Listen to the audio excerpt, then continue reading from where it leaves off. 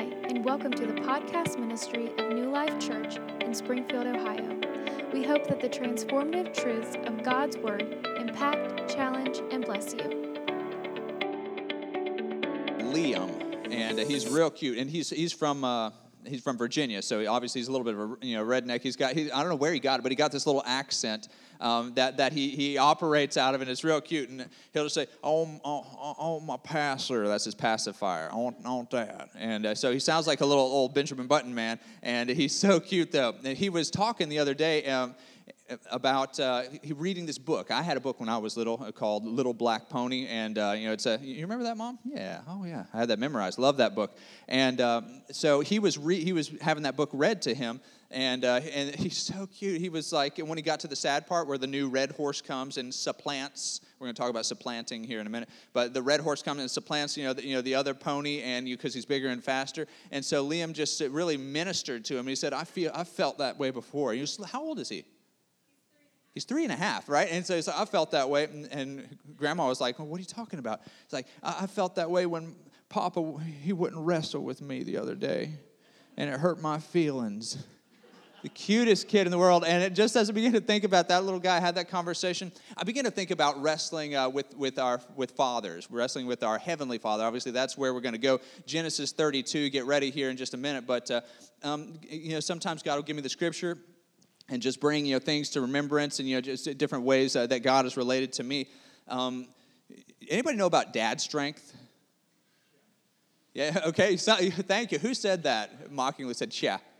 Okay. So you know what I'm talking about. And Brad's over there. I told him and Skylar, him and Jake or somebody was going to be the example because Brad's a big dude, but. I won't do that. I will just instead share from my own pain, my own experience. You guys can be the recipient of my personal experience. My dad is not here today, but he was obviously a big, strong guy. And as a little kid, you're like a little rag doll whenever you wrestle. And I remember this really traumatic series of events. Anybody used to eat ramen? Anybody still on that struggle? It's okay. I actually love me some ramen. The shrimp or the Oriental. I don't mess with the beef, but I do still. I still have that. And so that was like we grew up, and were we rich? No, but it's not the point. The ramen was coveted, and I used to like to sneak in and grab some and eat it. So I remember this. There are some things that hurt, that are so traumatic as a child that they're just imprinted on you forever. So I remember in the middle of the night getting hungry, sneaking out of the room, just in my skivvies, a little bitty guy, and I was standing on top of the counter. Reaching above to get the bowl and where the ramen was all at. Again, I had to climb all the way up on the counter. I was going to cook it in the dark and then just eat it all to myself with nobody the wiser, and then just pretend I knew nothing about it the next day. And so I don't know how. It's still traumatic for me to even sort through it. So I am sitting there, and I remember I'm just like this, and I've got a bowl in one hand, and I've got my ramen in the other, and I'm getting ready to jump down to to get the microwave, get this thing going. And then all of a sudden, this sheet drops over my head. And my dad has sneaked up behind me with a pillowcase. Like that. And then bundles me up in it. I'm upside down. He's got me over his back. And then he's walking around with me, just letting me shriek and scream. I have no idea what's going on. It was very traumatic. And finally, he let me off. And like for the next 5 years, that was like a threat. That's how you got people to be good. Like even I would use it. My sister, Sarah, she's married to a pastor in Arkansas. Like whenever she would get involved, like she would be, messing up, me and my other sister Emily's plans. We're playing with stuff in the dirt or whatever. And then so if Sarah would come and then be annoying, the running fearful insult was, "I will pillowcase you off." Say, "You touch that again, I will pillowcase you." No. It just invokes such fear because dad strength. Dads have dad strength. They don't always use it, thank goodness. And when good dads do, it's for our blessing and not our curse. Our Heavenly Father is powerful beyond imagining. And you need to understand that God is not up in heaven, with the... You remember the whack-a-mole you used to play at Chuck E. Cheese or something like that? That was like my understanding of sin and consequence. That God was just up there,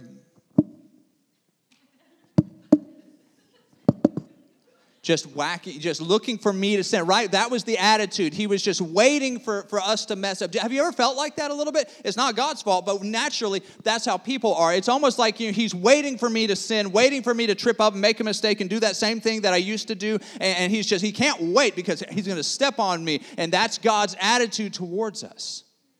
And that's a lie.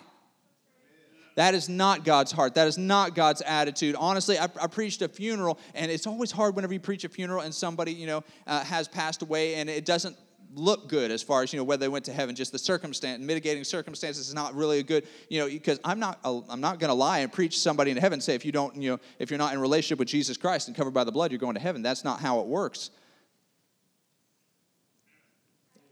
And unfortunately, that's just not how it goes. And so I'm not going to do that. However, I got a revelation whenever I had to do be a part or at a funeral.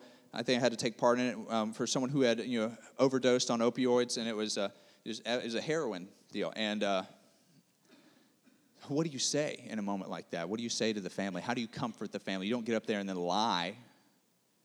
But you also don't get up there and then just use them as a way to as an example for everybody, because they're grieving, they're hurting. And so this is what I came up with, and I will defend this theologically to the death. The one thing that I do know about God is He is not looking for excuses to keep us out of heaven. He has done and continues to do, even through the working of the Holy Spirit today, does everything that He can to facilitate our going to heaven. He don't want us in hell. He don't want anybody. He's willing that none should perish, the Word of God says, but that all should come to repentance. So if you have a mindset of God, just checking off a list, looking for problems, as an inspection, just this. He's only looking for one thing, and as you see Him, just almost desperately looking. I just need to see the blood.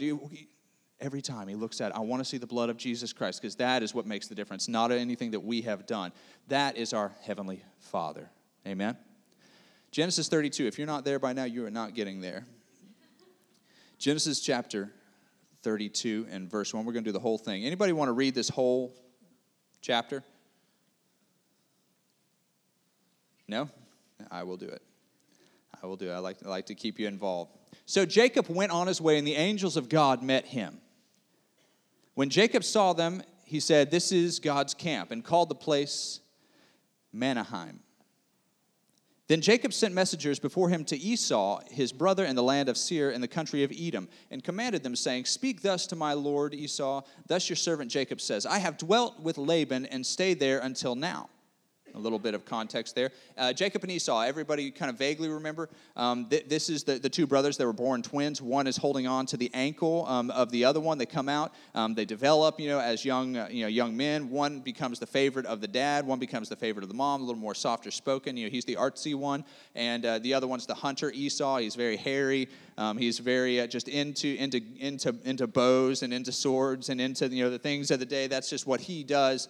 And the mom decides to kind of get involved and lie and supplant a little bit, because she wants her favorite to be blessed. So they cover him with the skin of animals, and then whenever it's time for a very tangible blessing, where the father is going to bless his firstborn son, and that's not just like a word of affirmation. That is a serious blessing. It actually has power spiritually in this dispensation. So he blesses him, but it's not really him. It's Jacob. It's the sneaky one, right?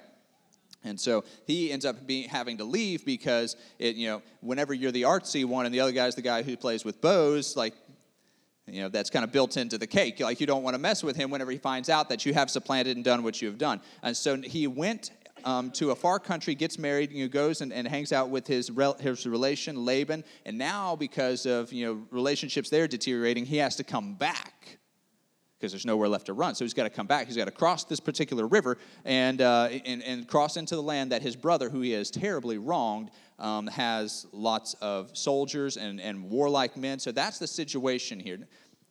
Some of you Sunday school veterans don't understand that you got to give context sometimes, because if it's a new believer, you have no idea what I'm talking about. So it's important. So we pick it up. Here he said, "I have dwelt with Laban and stayed there until now. I have oxen, donkeys, flocks, male and female servants. I have sent, tell my Lord that I may find favor in your sight." Then the messengers returned to Jacob, saying, we came to your brother Esau, and he is coming to meet you. Oh, good. Good. So he's coming to meet you. And 400 men are with him. And that's when the other shoe kind of drops. So Jacob was greatly afraid and distressed, and he divided the people that were with him, and the flocks and herds and camels into 2 companies. And he said, if Esau comes to one company and attacks it, then the other company which is left will escape. Then Jacob said, O God of my father Abraham and God of my father Isaac, the Lord who said to me, return to your country with your family, and I will deal well with you.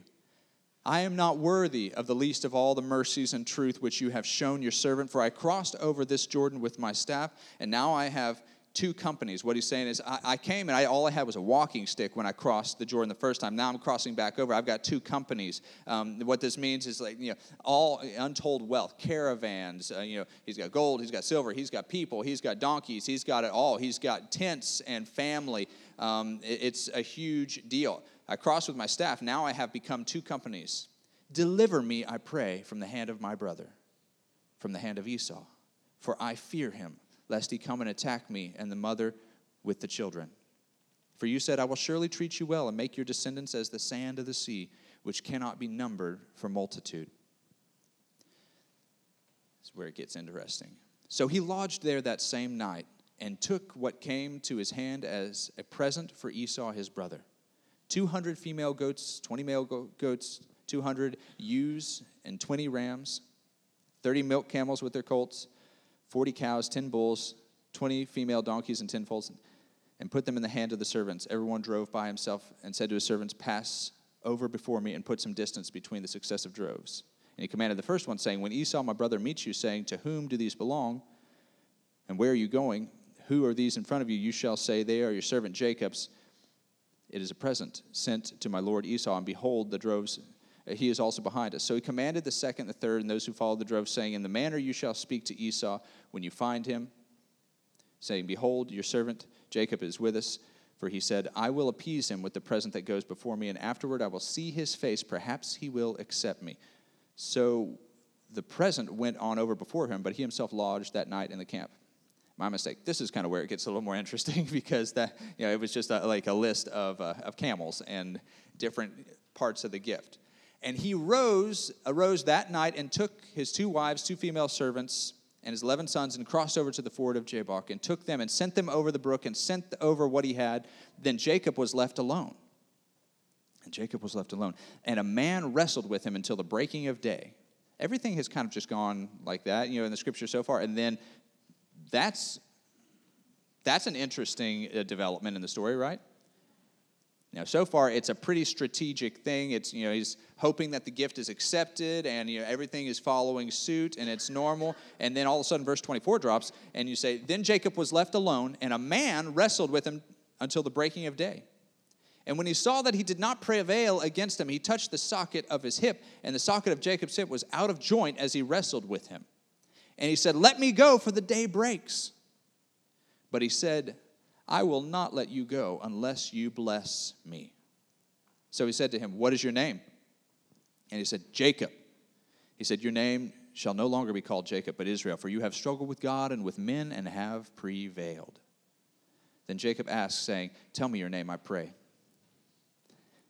And he said, why is it that you ask about my name? And he blessed him there. So Jacob called the name of the place Peniel, for I have seen God face to face, and my life is preserved. Just as he crossed over, Penuel, the sun, rose on him, and he limped on his hip. Therefore, to this day, the children of Israel do not eat the muscle that shrank, which is on the hip socket, because he touched the socket of Jacob's hip in that muscle that shrank. Let's bow our heads. Heavenly Father, we thank you so much for every single part of your word. Every part of it. It's alive. It's powerful. It's sharper than any two-edged sword. It pierces to the dividing asunder of soul and spirit, and it also pierces to the dividing asunder of my needs and my stubbornness, my problems, and my excuses. Your word is so sharp that whenever I come with sin before you, or excuses, or bitterness, it is laid bare. You divide out the things that I use as excuses from the things that I know that if I would just trust you, would change in my life, God. We can hide, we can argue, we can use fancy words, we can excuse problems and issues in our lives, but whenever it comes to your word, nothing is hidden. And so we thank you for that, God, because that's what it is to be known by you. So know us, reveal in us the things that we need to change, the things that we need to let you change today, God, as your word. We look into it and see ourselves as we truly are because we see you as you are. We thank you for the reading of your word in Jesus' name. Amen. Praise God. Jacob was the supplanter. That's not a word that we would use a whole lot, a supplanter. Basically, when he's given the name, the only real definition of the name we get in the scripture is Esau and Jacob are born together, and Esau comes out first, and he's a big hairball, and there comes out another one who is grabbing his ankle, his heel, as he comes out. He won't let him go. He won't let him, which is pretty wild. He just kind of, that. We got some nurses here, people who work in nursing. That would be a pretty wild labor and delivery. You're just like, he's still coming. He won't let go. And then he's just like, and he just, basically rides his brother right on out and says, you're not leaving me in here. It's a pretty wild thing, what happened here. And grabbing of the heel is actually spiritually significant. What happens is in Scripture, whenever you look at that, whenever you think about that, he is supplanting, he's tripping up. Whenever you grab somebody by the foot and he is causing him to stumble, he is taking his place. He is causing him, to trip or be tripped up, to overthrow, and it's very significant. There's a matter of fact, if you read the history of the Mongol tribes, especially of Genghis Khan, who is called Temujin, if you read that, it's the only document you really have about where the Mongols came from, which were one of the most powerful and dangerous peoples in the Middle Ages, and all the conquests they did. But the guy Genghis Khan, everyone, Genghis Grill. Okay, I know I'm not going to get you with the history stuff. Everyone know Genghis Grill, which is the BD's Mongolian Grill. Nobody. You all ain't living, so, but we'll keep going. This guy was actually born with a blood clot in his hand, which was really interesting to me because he goes on to be one of the most brutal conquerors of all time. And it just made me think of that. Jacob is born with somebody's heel in his hand, and he uses that, and he fulfills that spiritually. He overthrows his brother's place and supplants him as the person who is the blessed, the firstborn, the one who is going to have the blessing of the firstborn and the birthright. That is and that's why things have deteriorated to the point where Esau is not coming with a U-Haul. He's coming with 400 armed men to kill him as soon as he hears his brother is coming. One person was explaining this to me at one point, and he was like, the name Jacob, what does it mean? What does it mean in Hebrew? It means like heel or grabber. And I was like, those are not synonyms. Like, we have to have some understanding here. Like this, what are you cooking? It's like salad or like cake. Those are not even remotely connected. They're not synonyms. Jacob is the one who grabs and supplants his brother. And his actions have caused him to go from one place to another. So now I want to make some application.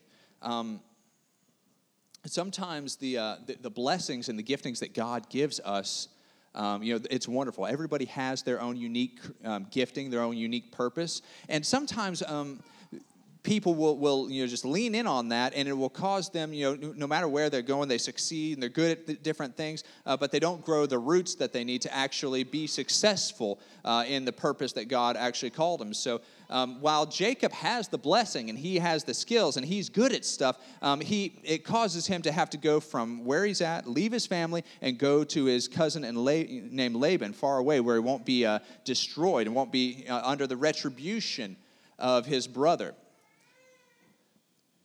Jacob's problem is that he runs from people.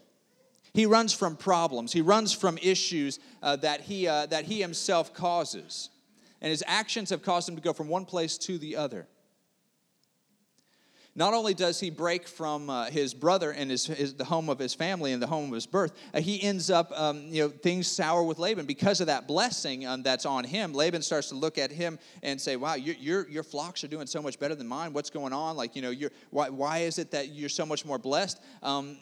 The favor of God is not without challenges, because a lot of times whenever you walk in the favor of God, people will come against you, right? That's a natural fleshly thing. The enemy is going to provide the serious pushback. Whenever you're walking in the favor of God, a lot of times it doesn't feel like it, because the enemy loves to push back. He loves to attack. And honestly, people don't help out either. Sometimes, people will see you're blessed in this way, or God has just really been good to you. A lot of people, will allow that seed of jealousy to crop up, and then they'll start to make those excuses or start to point to different things in your life or to magnify your problems or your shortcomings. You ever felt that way? Sometimes to walk in favor is... it doesn't always look like you would think it would look. Amen?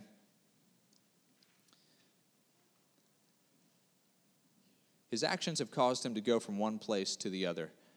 And if he can't grow roots, he's never going to have the true fruit that God promised him. There are so many people with incredible giftings that end up with nothing to show for it, because it comes easy, because it's there. So they never really drill down into the purposes that God has for their life. They never really drill down. It's just so easy to make money that that they're free with it. Things just naturally tend to go well, and so at the end of the season, it's just there's nothing to show for it, and now they're bitter because they don't understand why. Some people have many, many different kinds of giftings, and because they're there, they get neglected. And people with half the talent, half the giftings, end up being the ones who are most used. We go on to find out that his relational break from Laban almost destroyed him, because whenever he leaves Laban comes after him, with armed men. And so here's the question. Jacob doesn't really feel like he's that blessed when it comes right down to it. Yeah, he's good at everything, but he's the one who keeps getting chased by armed men. Right? I need to bring something out here, because even though he's the one who's been imparted the blessing, and he has like all the giftings and all the ability to grow his wealth and to do this, and he's have lots of kids, he's the one who's always like on the short end of the stick. When he leaves, he's got a stick with him. You ever feel like you're down to nothing? Jacob has a stick when he crosses the Jordan. Nothing. And then he goes, and now, even though he's been really blessed, he leaves Laban, and he is hightailing out of there because Laban's coming after him. And so again, Jacob is the one who is struggling. He's the one who has little to show for. He's the weaker one, and he's afraid. You would think if Jacob was the blessed one, that it would be Laban who would watch the way he would talk to Jacob. Not the case. And then he comes back into his homeland, and Esau is the one. Jacob is intimidated by him. He's still scared of him because now this guy, is coming with 400 men, and sometimes Jacob's like, I thought I was the blessed one. Everybody's beating me up. Everybody's a bully to me. Like, I'm the weak one. Like, I wish I had your blessings. And the reason why is because he doesn't act right. He doesn't perform right. He is a supplanter, and he cannot grow roots. He cannot take advantage of what God has given him and all the blessing over his life, because he is constantly in flux. He's constantly running from issues and problems. He run right across the Jordan. Now he's running right back, and now he don't know where to go. It's a difficult season for him. But I want to talk about what happens that night. Jacob got tired of running from his fights. And here's what bothers me. It's mind-blowing to me that the only person that Jacob's actually got the guts to fight is God. And we all kind of, that was crazy. But that's how it is with people here today under the sound of my voice, including myself. If some of y'all would offer half the resistance to the enemy in your life that you offer to God, he would have gave me a different word. And we wouldn't be here. If we could, honestly, if we could be stubborn against temptation and against the attacks of the enemy and against these things that we know cannot prosper as we are not following after God and arguing with him about things in our life and fighting with him about things in our life, honestly, it blows my mind. Jacob is apparently who will fight nobody except for the creator of the universe. You know, Esau's coming after me. Nope. Here comes Laban. No, I'm gonna dodge out of that fight. No way. I'm scared of him. And now he ping pongs back. He's like, Esau, no, you can have everything. You can have take all my stuff. Won't fight him. Divides up all his goods. And the one person that he has the courage to fight is the person who blessed him in the first place. The person who is for him. The person who actually cares. The person who is actually trying to fight for him.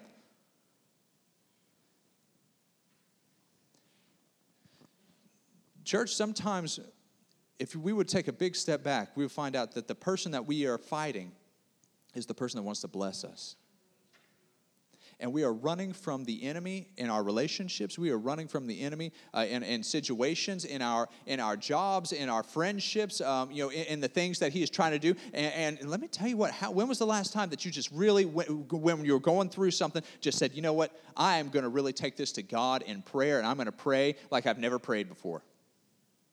I'm not afraid of you, Satan. I'm not afraid of you, enemy. I'm going to stand on the promises of God, and I'm actually going to offer some kind of resistance. I'm going to take some faith. I'm going to pick up the shield of faith, and I'm going to come against these things, these attacks, because I know them. I call them what they are. They are spiritual attacks against me, and I'm just not going to stand for it. When was the last time we did that? Because it's just so much easier to cave to the enemy and then fight God.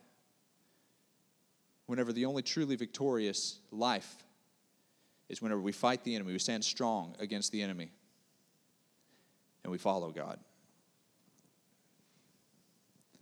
But God touches him in a powerful way. We're almost to the place, going to be a short one today, but you can go ahead and come up. We're almost to the place where I just really, really feel like God has just an active word for you today. God does something in this fight and this wrestling match with Jacob. He touches his hip socket. He touches him right there, and it causes him it's a serious injury. So, again, dad strength. God had the power, this angel, this angelic, this interaction, this spiritual interaction with God has the power at any time to demolish him, to destroy him. That's not even close to the issue.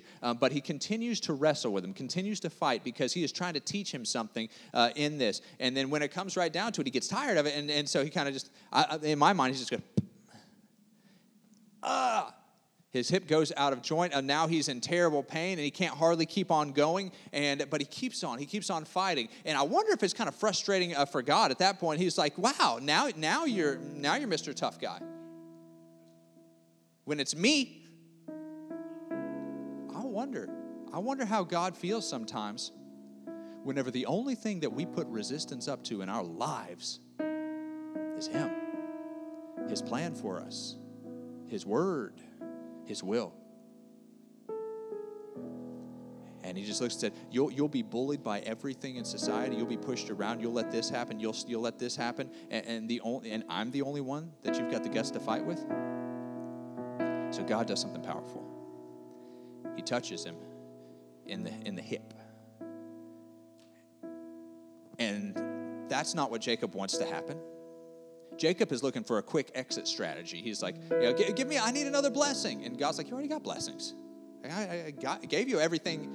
What more do you want from me? Jacob, I want a blessing. I need you to bless me. I need you, God, to bless my way out of this struggle. Because I don't want to fight my way out of this struggle. How many of us have done that before? God loves us too much to do that. So here's what happens. He touches him in the hollow of his hip, and no longer is he able to do something. He continues to fight. He continues to struggle. And the Word of God says that from that day forward, he did what? He limped. He limped from that day forward. And Jacob learned something that night. He changed that night. His name was changed that night. And what we see is Jacob wakes up the next morning and realizes what the real blessing was. He says, there's one thing that I can't do now. The only thing I can't do. I can't run away anymore. God has taken my ability to do the thing that has thwarted my blessing my whole life. And it came across as pain, but it was a blessing in disguise. The Holy Spirit did not give me this word for this season for no reason. God has allowed things to come into your life, or a situation to come into your life, and it hurt. And it still hurts. Newsflash, it didn't hurt, it hurts even still. But what God was trying to accomplish was the fulfillment of all of his plans and promises in your life. And now you're here and you're hearing this word. And you're like, yeah, that took me to the edge. That took me to the very edge, and I didn't know what I was going to do, and I was so scared because I knew that the enemy was coming, that he was coming, and he's got 400 armed men, and God, what are you doing? The only thing that my interaction with God, now I can't even get away. I can't run. I can't bail out again. God took that away. But what he wanted him to see was that the hand of blessing was still on him. And the thing that he feared the very most, his brother coming back, he was going to be received with open arms. The things that the enemy is using for fear in your life, trust God. Trust God. Did anybody hear me? Trust God. Trust God in those things, because if I were you, I know that there are promises in Scripture, and that even if it's the worst kind of thing, even if it's problematic, even if it's terrifying, he said that he can work it out to your good. That he is still in charge. All of those things that the enemy meant to destroy you with, that was just the springboard that God actually wanted to use for your next place, for your next level, for your next season. That God can use those things, and maybe that difficult thing that God had to touch in your life, and you've been blaming him ever since. Because there's two ways we can go with this, right? We can go this way. God, you hurt me. You caused something to come into my life that was problematic, that was painful. I don't trust you anymore. I don't want to wrestle with Dad anymore. I don't want to wrestle. Your touch was painful. But God, right now, just bow your heads with me and just allow God to speak and do whatever he wants to do today.